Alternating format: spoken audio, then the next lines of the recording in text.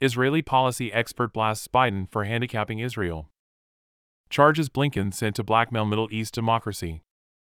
By Bob Unruh with WND News Center.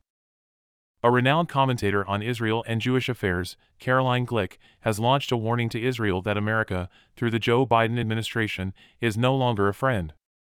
In fact, Secretary of State Antony Blinken was sent to Israel following the recent terror attacks by Hamas, which killed hundreds and hundreds of civilians, sometimes by burning families alive, other times by beheading babies, for a nefarious reason, she explains.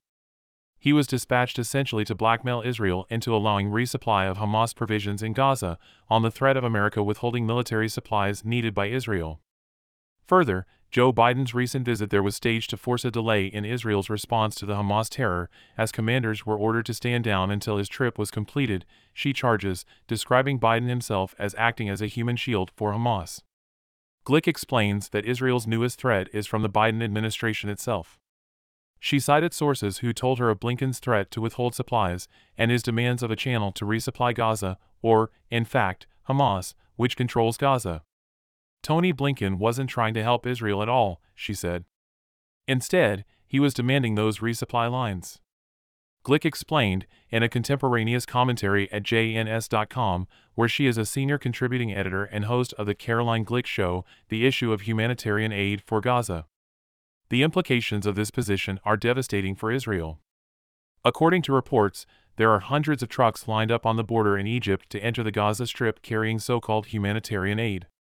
These trucks, if permitted to enter, will not be inspected in any significant way. There is no reason to believe they are carrying baby formula and foodstuffs that will be delivered to the needy. There is every reason to believe they are carrying war material and jihadist fighters who have arrived to augment Hamas, she explained. To the extent that there is food in the trucks, who will it feed? The hostages? The infirm? Who will the medicine be delivered to? The hostages? Will the fuel in the trucks be used in refrigerators to feed the captive Israelis? Of course not. She noted that all of the ministries in Gaza are, in fact, Hamas itself.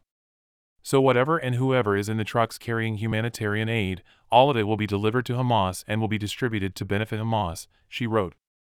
In fact, she wrote, the world is collaborating with Hamas by not allowing those in Gaza to escape to another territory. By demanding that Israel allow Hamas to resupply while calling that resupply humanitarian aid, the Biden administration is trapping the civilians of Gaza it claims to care about protecting.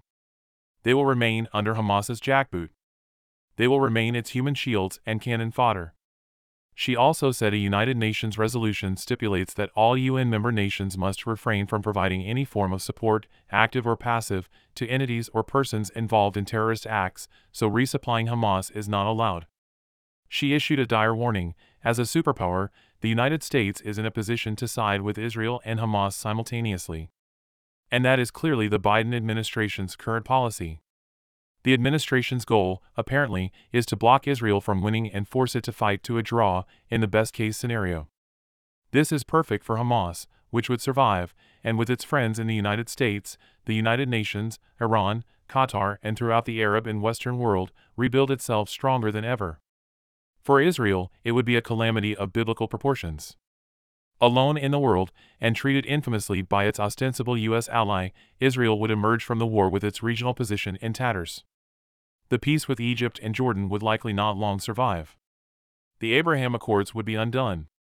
And the very notion of normalization of ties with Saudi Arabia would be pushed down the memory hole. Iran would stand as the regional superpower, and within months could be expected to test a nuclear weapon. Israel's future, in short, would be bleak.